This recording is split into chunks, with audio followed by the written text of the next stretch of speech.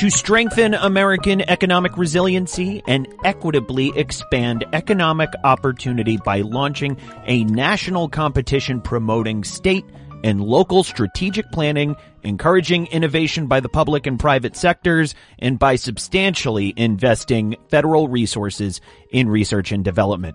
So goes the introduction to Bill S-4624, the Innovation Centers Acceleration Act, introduced in September 2020 by Senators Chris Coons and Dick Durbin, both members of the Senate Appropriations Committee and Senate Competitiveness Caucus, along with Representatives Joe Morell and Terry Sewell. On today's episode of The Fiona Show, R&D Tax Credit, we'll dig into the bill and how it'll impact and expand the R&D tax credit in exciting ways. And to help us do it, I'd like to welcome our guest, Robert Atkinson, founder and president of the Information Technology and Innovation Foundation. This discussion will be led by CrossBorder Solutions Director of R&D Tax Incentives, Rahim Walji, who I'll hand things off to right now. Rahim, you have the floor. Thanks, Matt. Rob, thank you so much for being with us today. Really appreciate you taking the time. For the benefit of our audience, could you please give us a little bit of background on yourself? Well, thank you, Rahim. It's my pleasure to be here. So I'm the founder and president of a think tank in Washington, D.C. called the Information Technology and Innovation Foundation, or ITIF. And we're ranked as the number one science and tech policy think tank in the world by University of Pennsylvania. We've been around about 15 years. And what we try to do is help policymakers in the U.S., but really all around the world, better understand innovation policy, why it's important, and then offer up specific proposals and ideas like the one we're talking about today. Thank you very much. And prior to founding the ITIF, what were you involved in? Well, after I got my PhD a long time ago at Chapel Hill, I started my career at NIST, the National Institute of Standards and Technology. I was there for a while, and then I moved over to the former Congressional Office of Technology Assessment, which is OTA. It was an advisory body to help Congress think through technology questions. I then left D.C. for a while and ran an economic development program for a governor, and then leading ITIF. Wow, that's fantastic. And a great career before you got into founding this organization. Yeah, and I got to tell you, it's a lot of fun. Ability to, try to shape policy and help shape it, especially to drive more innovation, which is critical now. Absolutely agree with you. And I'm excited to talk with you about how you and the ITIF overall are really working to do this. So let's kind of jump in. Can you tell us what the Innovation Centers Acceleration Act aims to do, and then what motivated the ITIF to endorse it? So kind of a two-part question there. A few years ago, I came up with an idea. So I'm on the board of a group called the State Science and Technology Institute, SSTI, and it's a group of states and local governments, and they try to, support technology-based economic development. So I've been following this for, almost my entire career. And one of the things that's very clear to me is, well, a lot of places have very good policies. There's so much competition to create an innovation hub, and there's so, not all that much supply, if you will, that frankly, very few places ever go from, trying to actually making it. I mean, you can sort of count on a couple of fingers, really, San Diego, perhaps, Austin, Research Triangle Park, maybe Seattle, with the idea that Silicon Valley and Boston were already established hubs. But most places, particularly in the heartland and the South, even places that have reasonably okay strengths, where they've got a good university, they've got some tech industry jobs, they struggle with how to get to that next level of, if you will, self-sustainability. And on top of that, you have this problem where over 100% of the tech jobs that were growing in the U.S. in the last, 15 years or so, were only in 5 places we would expect: Seattle, Boston, Silicon Valley, and the like. So there's a real need, both economically and politically, frankly, to get more innovation activity in more parts of the country. If that's the goal, then you got really two choices. You can take the peanut butter approach. Okay, let's give everybody a little bit of something. And that, frankly, just won't work. I mean, we should acknowledge that. As much as it's sort of the politically easy thing to do and sort of everybody thinks, oh, isn't that fair? It just won't work. What you need to do is to get a few places, maybe 10, that are real strengths, give them real support, get them over the hump, and maybe 5 or 8 or something end up being really self-sustaining technology hubs that are like Seattle or Silicon Valley, that essentially become black holes in the good sense of the word. They suck in talent. They suck in companies from all over around the world. So Anyway, we, along with Brookings Institution, came up with a report proposing that. And Senator Coons, in particular, a Democrat from Delaware, as you noted, he took the lead on putting that idea into legislative language. And that's really the Innovation Center Acceleration Act. That's fantastic. And so, you mentioned a little bit about the study that the ITIF and Brookings Institute performed and a little bit about the act itself. What are some of the key areas that caused you and the ITIF to endorse this? So I know, the idea generated a while back, but in terms of the endorsement, what about the act specifically, was exciting for you? It turns out when you go out and talk to a lot of startup companies that are, maybe a couple of years old or if you talk to venture capitalists, a lot of them say the same story. They talk about having a second office strategy. So yeah, their first office is where they grew up and where they were born. So that might be Silicon Valley or Boston. But when they get a little bit bigger and they start to, we need this, we need that, they usually don't do it right there because the costs are so outrageously high. I mean, I live in Bethesda, Maryland, and my son got a computer science degree and he wanted to be in Silicon Valley. So he went out there, got a really great company for him, a startup-y kind of company, about 150 now workers. But he's paying more for rent for a little teeny studio apartment than I pay in Bethesda, Maryland for my mortgage for my single family home. So the costs are so great in those places. They have to pay people so much that a lot of companies say, look, we need a second office strategy, but we need it to be in a tech hub. We need it to be where there are other tech companies and tech workers and universities. So where do they go? They go to places like Shanghai or Tel Aviv or Bangalore. But what they don't do is go to places like Indianapolis or Columbus. And it turns out, believe it or not, it's as cheap to do business in a place like Indianapolis or Detroit as it is to do it in Shanghai. So the idea would be, could we get those companies to say, wait a minute, let's pick an American location and put those jobs there. The second reason for doing it is just, there was so much, I think, dissatisfaction when President Trump was elected that reflected in really anger and dissatisfaction about how whole swaths of the country had been left behind. If you're on the coast, on average, you're doing pretty well. But if you're in the heartland, it's been a bigger struggle. So the idea is, couldn't we get more of the tech economy in places where people already are and create opportunity as well as national innovation?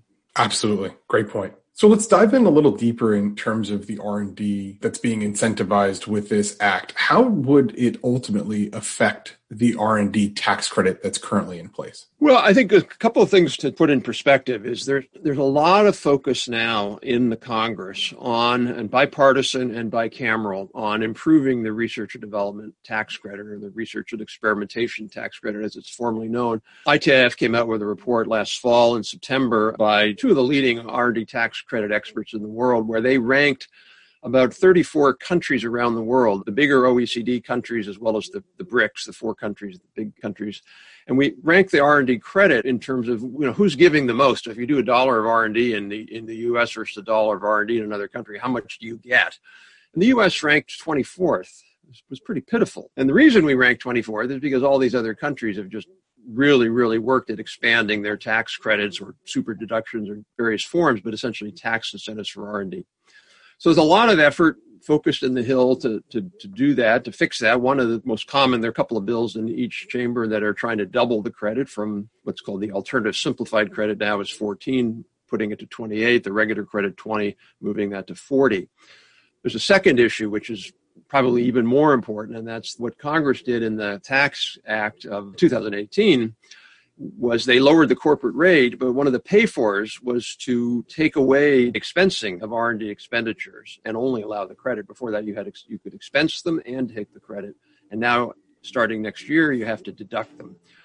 If that provision goes into place, which it will unless Congress acts, we will drop from 24th to 32nd in generosity. So it's a huge deal. So anyway, so that's the context. In particular, the Innovation Center Acceleration Act, what it does is it has a number of carrots, if you will, for companies to locate in these places. And these places would essentially be bigger metropolitan areas that compete to win one of these competition awards.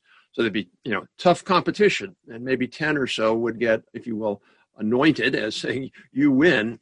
One of the things that you win is if you're a company there either in that new metropolitan area that wins as a hub, or if you want to locate there, or if you want to start up there, you would get a special research and development tax credit. So it would raise the credit by about 50%, and it would also provide better, stronger payments for basic research. So right now, if you fund a university, you get a less generous credit than if you funded your own research, which is, crazy. It would basically do a few other things to make the credit a little bit easier, including allowing startups to more easily take the credit, to take a refundable credit. Right now, one of the things that Senator Coons did a number of years ago, we'd worked with his office on, was to create a new credit that would be refundable for pre-revenue startups.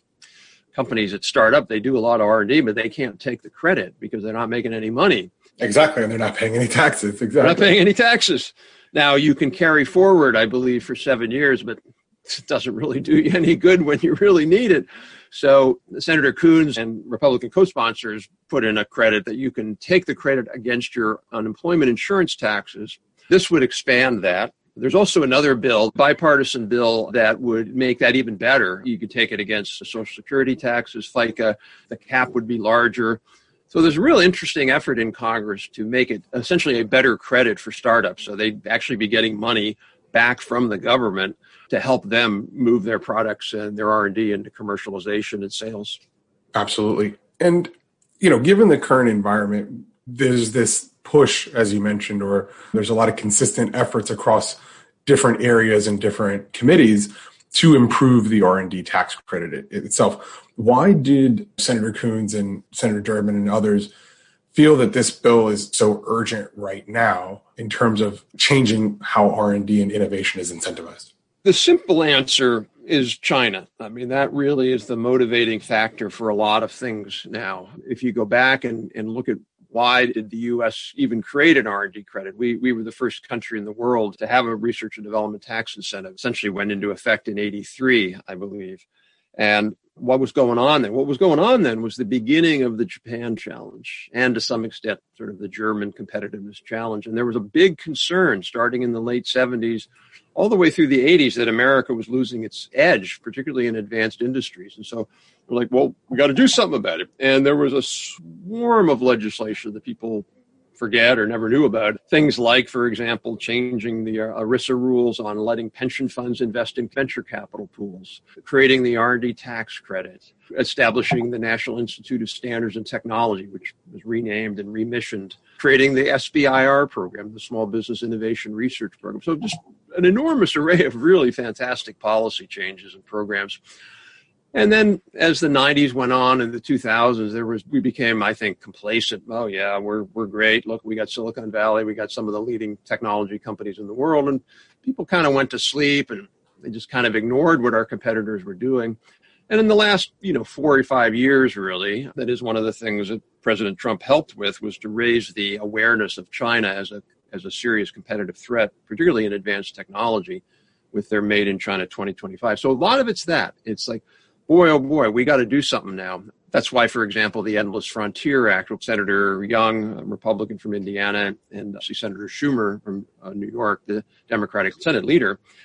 And that's a bill that put, tens, $100 billion into a new fund at the National Science Foundation for Technology. There's the CHIPS Act for funding the semiconductor industry. So a lot of that all now in the air in Washington. And people recognize, including Senator Coons and Senator Durbin, that a better R&D credit has to be one of those critical arrows in the quiver.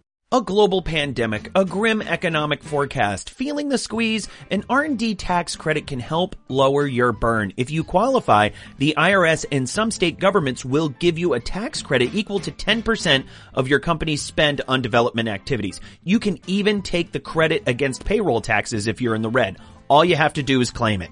So what's stopping you? If an expensive application process is turning you off, sorry, now you really have no excuse. CrossBorder Solutions' AI-driven R&D tax credit software eliminates the need for pricey consultants and allows you to apply for R&D credits all over the world for one low fee. After all, Why should you have to spend your whole R&D tax credit on getting your R&D tax credit? It's your money. Keep more of it with CrossBorder Solutions, the global leader in AI-driven tax solutions. Request a demo today. Visit xbs.ai/RD.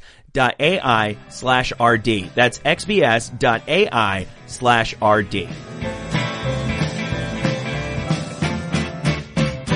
With the COVID pandemic and a bit of a recession happening right now, slowdown in economic output because you've got people who can't work or certain businesses that can't operate the way that they used to at the efficiency and productivity that they used to.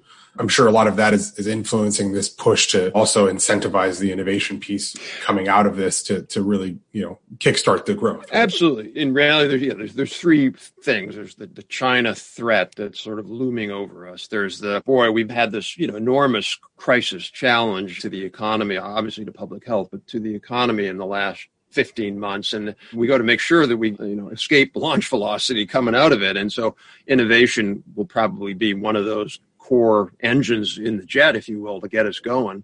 So yes, absolutely. And then the third is really this notion that there's a deep, I don't know what you want to call it, malaise, unhappiness in the U.S. body politic. It reminds me of the 1970s, the famous movie Network, where the guy yells out the window, "I'm mad as hell and I'm not going to take it anymore."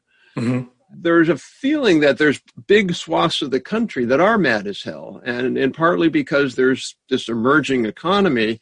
If you're in the knowledge class or you're in the technology class, in other words, like my son who's a computer scientist, he'll do fine. If you're, a lawyer or a designer, you'll do fine. You can be in New York, you can be in Washington, you can be in LA. But there's lots of people in the middle of the country where the economy is nowhere near as strong or as vibrant. And that's another major motivation. Or could we get a little bit more balance, if you will? Sure. And that balance, we talk about equality, right, or equity sometimes. And to your point earlier in the conversation, you mentioned how that sometimes people perceive that as everybody gets the same amount or it should be shared equally amongst who's there, including these large innovation hubs that already exist in terms of, the West Coast and some of the East Coast. But sometimes you really have to look at where the need is, right, and how to balance that out. Because to your point, there's a lot of these jobs that are at risk with automation and things like that. And to your point, the computer science degrees, the designers, they're the ones that are going to be working on those types of equipment and automation, whereas the jobs that it will replace, those folks need to have some opportunity to get upskilled and create new opportunities for them as well. Yeah, and I think it's an interesting political challenge because the theory behind this is very, won't go into a lot of detail, but in regional economics, which is a discipline of economics, there's a theory called growth pulls. And the idea is you have to get a certain critical mass to be able to really become self-sustaining. Now, if you look at, for example, Amazon HQ2 decision, they wanted to create, 2 satellite headquarters. So they looked all around the country. And where did they pick? They picked New York, but then they were kind of forced out. And then they picked Washington, D.C. Neither of those, Amazon can make the choice they need to make, and it was probably the right choice for them, but it wasn't the right choice for the country. The last thing in the world Washington, D.C. needs is more jobs. I live here. I see the traffic congestion and the housing prices. If you took those jobs and you put them in a Columbus or Birmingham, Alabama, or St. Louis, oh man, those jobs would be transformative. So part of the challenge politically is you have some members who are from, I'm not going to say Silicon Valley, but some members who are from tech hubs, let's say, and they're like, why would I vote for this thing that would give money to other places besides where I'm from? Mm-hmm. And then you have other members who say, well, I'm from a place where there's just no way we would ever get the money. Rural Illinois, let's say, I'm sorry, there's not going to be a tech hub in rural Illinois. There might be one in Chicago or St. Louis. And they'd be like, well, what am I getting for this? And I have a simple answer for them is, well, number one, if you're in Silicon Valley, what you're getting is you're getting your economy to fundamentally be more sustainable, because at some point the costs, I would actually argue the costs now are a barrier. Exactly. They are deterring the ability for startups. So, can you take some of the little siphon some of that off? And then for the places like, I don't know, I'm just saying rural Illinois, they'd be a lot better off if Chicago and St. Louis and Indianapolis were really strong innovation hubs, because there's suppliers that would sell to them that might be 100 or 200 miles away. But it's an interesting political challenge whether Congress will be able to do something this targeted. True. And then the diversity piece, right? You think about all the cost that's being spent on quality of life and living in terms of these hub areas where they're skyrocketing, those similar investments in different areas, and that money could be spent in so many different ways, right? So good point. Yeah, and I think what's interesting, is in COVID, one of the things that became clearer is a lot of companies, not just tech companies, but companies with a lot of office jobs, they're like, we don't need to be here, or we certainly don't need all our workers to be here. You saw that in the last, 4 or 5 months where Oracle, HP, a couple of other companies decided they were going to move a lot of their jobs to Texas. What was that all about? Well, maybe part of it's they don't like California state government policies, but a lot of it was they think they can get a reasonably good tech hub and good workers and good suppliers and all of that in a much cheaper place. And so, why doesn't the government sort of make that a little bit more sustainable and a little bit more targeted? And I said, I think it's one of those strange things where oftentimes in economic policy, you have to make a choice between equity or growth. And sometimes the right choice is equity and sometimes the right choice is growth. But this is one of those things, I believe, where if you do this, you get both equity and growth, or competitiveness and opportunity. That's a great point. Before we dive into a little bit more about the benefits of the Act itself and some of the qualification requirements, for this competitive environment to receive, a status about it. In terms of, you've mentioned other countries, we've talked about, a little bit at a high level of different incentives that they offer. Can you tell us a little bit more about maybe one or two other country incentives and why they're considered more generous than the U.S.? And then did anything about those other countries inform the makeup of the Innovation Centers Acceleration Act? Are there innovation centers in other countries and how they do it? Can you just speak on that a little bit? Absolutely. I mean, one of the interesting things I think about what's been gone on in the last 20 or 30 years or so is, there's an old famous commercial back, I guess, from the 80s or whatever, and it's, we're Avis, we're number two, we try harder. And it was kind of an attack on Hertz, who had number one market share. So the idea is we're the upstart. We're going to work really hard for your business. That's really where a lot of countries have been over the last 20 years. They look at the U.S., they say the U.S. is strong. Boy, we better try harder. And so one of the things that they do is they, dramatically ramped up the amount of money they put into their research universities. I mean, just dramatically ramped up. We just came out with a report on that, and we were third last over the last 10 years or so in increasing university R&D. We were negative. We declined as a share of GDP. They were putting in place better R&D tax credits. They have better incentives for startups. They have better incentives for investing in capital equipment. A lot of them have lower just overall corporate tax rates. At least they did until we lowered our corporate tax rate.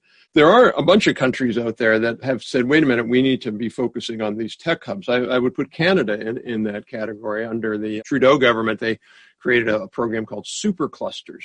And it was an interesting idea to pick through a competition about 5 or so places around the country where the government would put in big amounts of money partnering with the private sector in key technology areas. One of them, obviously, for at least obvious for the Canadians because they're pretty good at this, is AI.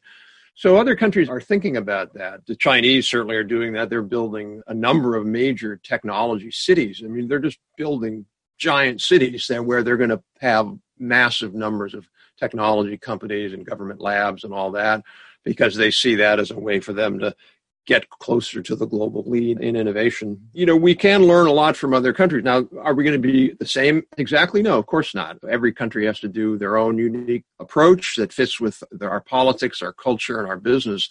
But I think we can learn from other countries in terms of just frankly being bold. We've talked a lot about different policies. We've talked about different countries. We've talked about economic environments and political environments and public health environments and situations that are going on right now. Let's talk a little bit more specifically about the Act itself and some of the benefits it's going to provide. So what types of cities or companies and, who can qualify for the benefits of the Innovation Centers Acceleration Act? And what's the eligibility look like? It's one of those things that it's sometimes a little bit hard to get it into legislative language, but the goal is essentially a Goldilocks approach. You don't want the winners and the folks who are doing just great and will continue to do great. They're almost on autopilot. Places like Silicon Valley, all the way up to San Francisco or Boston Route 128, Seattle. They don't need this program. It would actually be sort of pouring, fuel on the fire. They already are doing so well. But at the same time, you really don't want to be throwing good money after bad. And I don't want to pick on a particular place, but let's just say hypothetically, Flint, Michigan. It's, a struggling place. Maybe there are other programs for a place like Flint, Michigan, but it's not really near a big airport. It's not really near a great university. They don't really have a lot of technology jobs. It's much more of a traditional manufacturing place. So it's kind of, is there some sweet spot between those kinds of places? And that's really what the bill is trying to do. Basically, what it would do would be, it would create a program run out of the Department of Commerce, and there'd be an independent national selection committee that would have federal agencies, research universities, private industry, and it would oversee a competition. And to qualify for the competition, you'd have to have several things. You'd have to show to this committee, the selection committee, you can do this. You're close. So do you have a good research university? Do you already have some technology firms? Do you have a nice quality of life? Would knowledge workers coming out of college, would they want to move there? In addition, you have to show that you're willing to put some money into this. Is your state government willing to put money into this? Are you willing to upgrade your research universities? Are you willing to be flexible on regulations? Maybe things like creating an innovation sandbox for certain things. If you're a place that looks at technology as something to be afraid of, like I'll pick San Francisco because they're such a good foil, where they make it hard to do sidewalk delivery robots. They want to make it harder to use AI. Now, obviously, San Francisco's got all the innovation they need, but a place like that where you're saying, hey, we want to regulate technology, I don't think they would qualify for this. So, I'll pick some places just out of the blue. Madison, Wisconsin, this is a place like that. Indianapolis, Pittsburgh, Birmingham, Alabama, maybe Oklahoma City, maybe Salt Lake City, maybe Boise. So there are lots of places, and I don't mean by saying those that there aren't a lot of other places that could qualify. Charlotte, I'm speaking there in a couple of weeks. So the idea, you take these kind of middle ground places, if you will, that have real potential and are willing to make a real commitment of money, of institutional reform, and of working together with the business and the public sector in leadership. And then there'd be a competition. And this committee would pick, I don't know the number exactly, 10 or 12 of these places. And then for the next 9 years, the federal government would say, okay, for 9 years, we're going to give you help. One of the things about this is it's not just the money. There have been all these interesting studies of DARPA. When DARPA goes and provides some funding for a small firm or a startup, the money matters, but what matters almost as much is the DARPA seal of approval. They can then go out and say, hey, DARPA thinks our technology is okay, so you should invest in it. Or if you're trying to get a customer, you should buy from us. This would be somewhat similar. So now you'd have all these technology companies, whether it's Google or Microsoft or IBM or Boeing, Merck, and they're always thinking, where am I going to put that next 100 jobs or those next 400 jobs? Now they have a kind of a little bit of a security. They can say, okay, here are these 10 or 12 places. We know the federal government's going to work to help them. We know these places are committing to doing it. And we've now de-risked a little bit the ability of those companies to go in and invest there. So it's sending a signal, if you will, to the market that these are the kinds of places you should be investing in next. And I think that would be just almost more than just the amount of support the places are getting. That signal would be an important tool to get more investment there. Right. Both the locations and, the federal government are sort of guaranteeing to invest funds into those areas, right? Which, as you said, gives people a little bit of more security, both from the company's side as well as the employee side, right? Those that are looking to transition to those locations and make those opportunities work. Exactly right, on the supply side and the demand side. So, I was talking to my son, obviously an N of one, but I said to him, how come you're interested in the Valley as opposed to some other place? He said, look, I know, number one, if my company goes belly up or has problems or there's a downsizing or whatever, I'll have a network. I can go to other companies in the area. And then secondly, it's just so exciting. There's so much going on there. And that's the kind of thing that these places have to get over that hump, if you will. Once they get to that place, then that next college kid would say, wait a minute, I think, it could be cool to go to Indianapolis. And by the way, maybe I can get a 4,000 square foot apartment, or whatever, the 2,000 square foot apartment for a whole lot less money. And the same thing, obviously, on the demand side with companies who feel now it's okay for me to go there and add 300 jobs because I know there are going to be other companies there and other workers and all. So it feeds on itself. Couldn't agree with you more. Hi, I'm Matthew DeMello, and you may know me as the host of the Fiona Show CrossBorder Solutions weekly transfer pricing podcast. And while I love to discuss transfer pricing, this podcast isn't the only place you can hear me doing it. CrossBorder Solutions recently relaunched Transfer Pricing University, a live webinar series where you can learn about modern-day transfer pricing, everything from methodologies to comparables to preparing documentation to meet country-specific regulations. Good stuff, I know. Chief Economist Mimi Song leads the sessions. I just ask the occasional obvious question. Since our program is NASBA certified, you can earn 1 CPE credit for joining each session. Pretty sweet. So what are you waiting for? Join us for Transfer Pricing University Weekly. Classes are free, so now you really have no reason to miss it. Sign up at xbs.ai/TPU.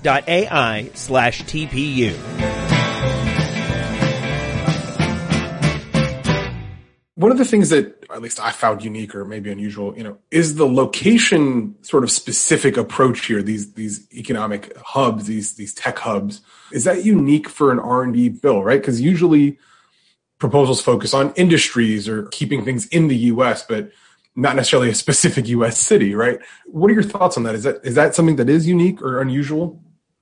Yeah, it is, frankly. And I want to make it, really clear that we need a whole lot of new tools, new measures, new policies if we're going to win the global innovation race. And one of them is a better R&D tax credit. One of them is more federal investment in broadband and other kinds of IT. Another one is more support for research, particularly oriented to important technologies that we're going to have to compete in, like AI or autonomous systems or biotech. But this is a component of a broader policy menu, if you will, and I think it's a critical component. So I wouldn't ever propose this is the thing we should do to the exclusion of other things, but it is an important component of that. And the reason for it is that we can no longer afford to just be space blind, if you will, or place blind. That's a better way to put it. Because we've seen what's happened with that is the winners get stronger and the losers or the people who aren't winning get weaker. And that can't go on for a long, long time. A really good case in point is the UK, where they actually have the government has put in place a commission to do exactly what we're talking about now, or at least to consider what we're talking about now, to think about how do you get more innovation to other places in the UK. And they need it more than we do because, there used to be places like Manchester and Leeds and Birmingham that were much, much stronger relative to London and Southeast England, where you have, Cambridge and Oxford and London, obviously. Most of the exciting tech things in the UK are happening in a very small part of England, and they recognize that's a problem. We don't want to get that far down the road. That would be a real disaster for the US. The UK waited way too long to respond. And this is a way for us to say, wait, we can have vibrant innovation in all parts of the U.S., all regions of the U.S. economy. Great point. So I don't want to stray too far from R&D, and we've touched on this a little bit. I'm interested to get your honest opinion on this. So we've talked about equality and equity, and we're focusing on sort of excluding established tech hubs. We've talked a little about decentralizing, but if this is a play to sort of decentralize the power of those certain areas between government and big tech, if you will, how do you feel like this is going to change? Is this going to enhance their opportunity in other locations? Is this really meant to grow startups within certain locations to compete with these types of firms and be more competitive domestically as well? What are your thoughts on sort of the whole big picture of all this? It's really all of the above. It is interesting. A number of large technology companies support the legislation. A number of technology trade associations support this legislation and this idea. And I think there's a couple of reasons. The simple reason is it just becomes better for them. They would rather be investing in the U.S. Just a simple political reason. If they have to invest, let's say Microsoft or Amazon or Intel or whatever, they have to invest someplace to grow and maybe they can do it more effectively in Bangalore or whatever, they'll do that. But they would much rather do it here because of political economy questions. It makes them look better. They get less criticism. So if they can invest here in the U.S., they would much rather do that. That's number one. Number two, this will help places like Seattle or Boston because it lets off a little bit of the steam in the boiler, if you will. So there's not overheating as much, and the cost of living will be better for those big technology firms. And when I say technology firms, I don't mean just internet. I mean, this would help biopharma, aerospace, advanced machining, all sorts of, different advanced R&D based industries. But the second reason I think for this, again, is a political economy factor. The U.S. invests now in the federal government. We invest less in research and development than we did before Sputnik as a share of GDP. It's phenomenal and terrible and shocking. What are we doing? That's why, as I said, we rank 22nd or 23rd in university funding now. And one of the reasons for that, not the only reason, but one of the reasons for that is that you get good support for these kinds of bills from members from Massachusetts or California or Washington State. I mean, for example, Elizabeth Warren, who's a very obviously progressive senator, wants a wealth tax and some other things. She must be anti-business. In reality, Senator Warren is very strongly supportive of a lot of these innovation policy measures because she's from a state that leads the nation in being the most innovative state of the nation. What we need are more members of Congress, House members and senators who feel they have a stake in the innovation economy. That would lead to better policy, frankly. They'd have more of a commitment to seeing the R&D credit expanded because they could say, I've got a bunch of firms in my district, including startups that rely on that. So, yeah, sure, it would help the big companies, but it would also help startups. One of the things that is critical about this bill is to win one of these designations, you have to be able to show that your research universities are tied in very, very closely with the entrepreneurial ecosystem in a place. You're tied in with accelerators or incubators or angel and seed fund programs. You're not just doing research and writing an article. So in that sense, it would really help with startup ecosystems in a lot more places in the country. It hits a lot of different areas, right? You've got workforce development, you've got affordable housing, you've got infrastructure modernization, you've got R&D bonuses, you've got new manufacturing domestically and all these things. So these innovation centers definitely seem like they're going to, assuming we get the support we need to get it through, we'll provide a big benefit. I was just interested to see your thoughts on, what happens to these bigger hubs. And no, I think the bigger hubs will actually, I think the bigger hubs will be actually stronger because of this. In a way, if I were worried about this bill, it would be if I'm a Shanghai official or if I'm a Canadian official. It's amazing the number of American companies that have gone to Canada because of lower costs. There are places in Mexico, frankly, companies go. So part of what this is trying to do is rather than have that second office be offshore, have that second office, if you will, be domestic. And I think overall it's going to make the entire pie bigger. So sure, maybe Silicon Valley won't grow quite as much, but the overall pie, if you will be bigger. And that, I believe, will make those companies themselves stronger. Great point. Rob, it seems like the act itself has so many great pieces to it. What are some of the criticisms of the act itself? There's really two main criticisms, I believe. One is that there is another bill, which is called the Endless Frontier Act, which also has a similar provision, although the Innovation Centers Acceleration Act is broader. This is the Schumer bill. And in all likelihood, what will happen, the way Congress works, is you'll probably end up with some kind of omnibus hodgepodge, exactly. in the good sense, where they take ideas from members who say, look, I really want this in there. And so this act may or may not pass, but the idea could be incorporated into another broader bill. There's a big China bill that's coming out. So I think the odds of something happening are pretty good, actually. Now, what are the kind of main criticisms? I think there's two. So in the Endless Frontier Act, there's a lot of money for these university technology centers. And some people have said, well, wait a minute, we've got these university technology centers. Why do we need this program? It just seems duplicative. And I understand the point, but I think they're missing the point, which is you've got two kinds of things we want to do in the country. One is we want to support broad technologies that are critical to our future. Things like autonomous systems and AI and maybe advanced aerospace or you name it. And those can be done through funding MIT or funding Caltech or funding whoever, but they don't necessarily work to bring up these places in the heartland, if you will, to become self-sustaining technology centers. They're more national programs in nature. So when they think about, hey, let's add, $10 billion to AI, the reality is, who's going to win that? The reality is the places that are already doing well will win that. Boston, maybe UT Austin, Seattle, they've got a great AI program, but not necessarily these innovation hubs. So that's one of the things I think is it's just not understanding the difference between a program like the innovation centers. It's trying to do two things at once. It's trying to spur innovation, but also change the location of innovation to create more of these hubs.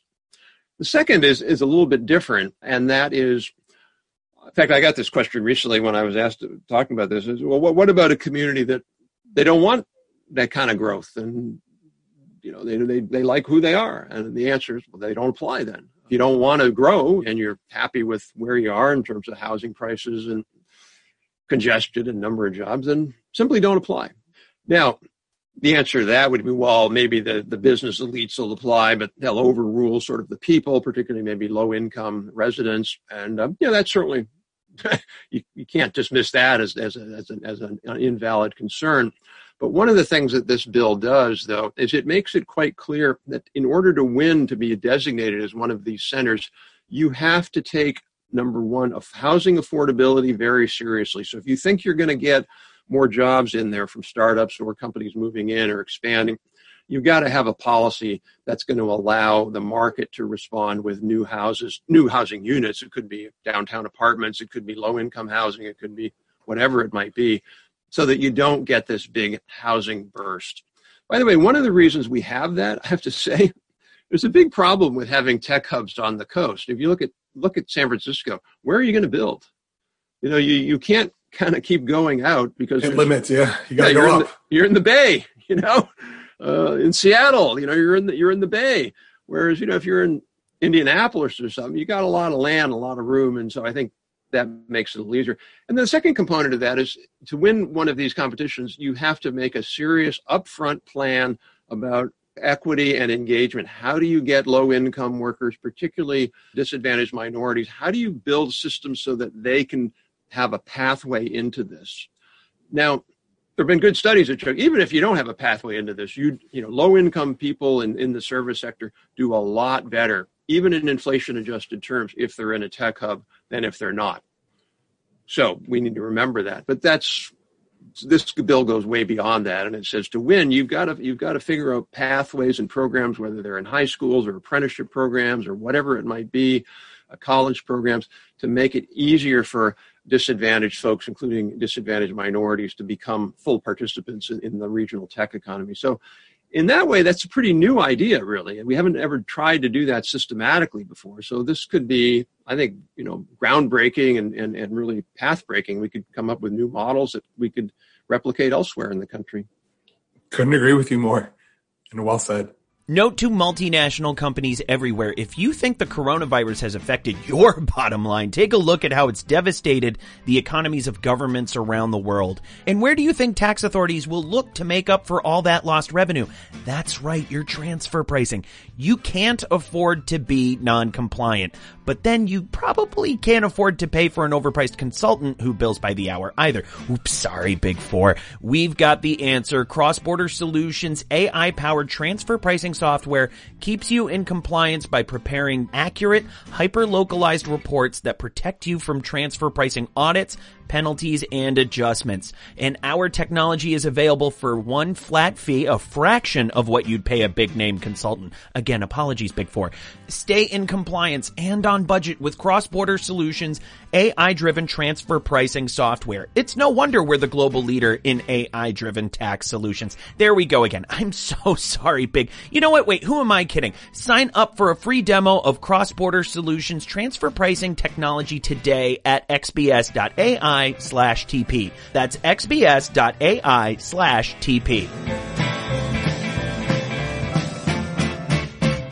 We want to thank Robert and Rahim for being with us today and for a very insightful discussion. Thank you to both of you. We also want to thank everyone at home for joining us. Don't forget to check out the entire suite of CrossBorder Solutions tax podcasts on Apple Podcasts and Spotify. This podcast is worth 2/1/5 of a CPE credit. To get your credits, email the Fiona Show at xbs.ai. This podcast was hosted and mastered by Matthew DeMello, edited by Andrew O'Donnell. Stephen Markow is our associate producer and writes our scripts. We'll catch everyone next week.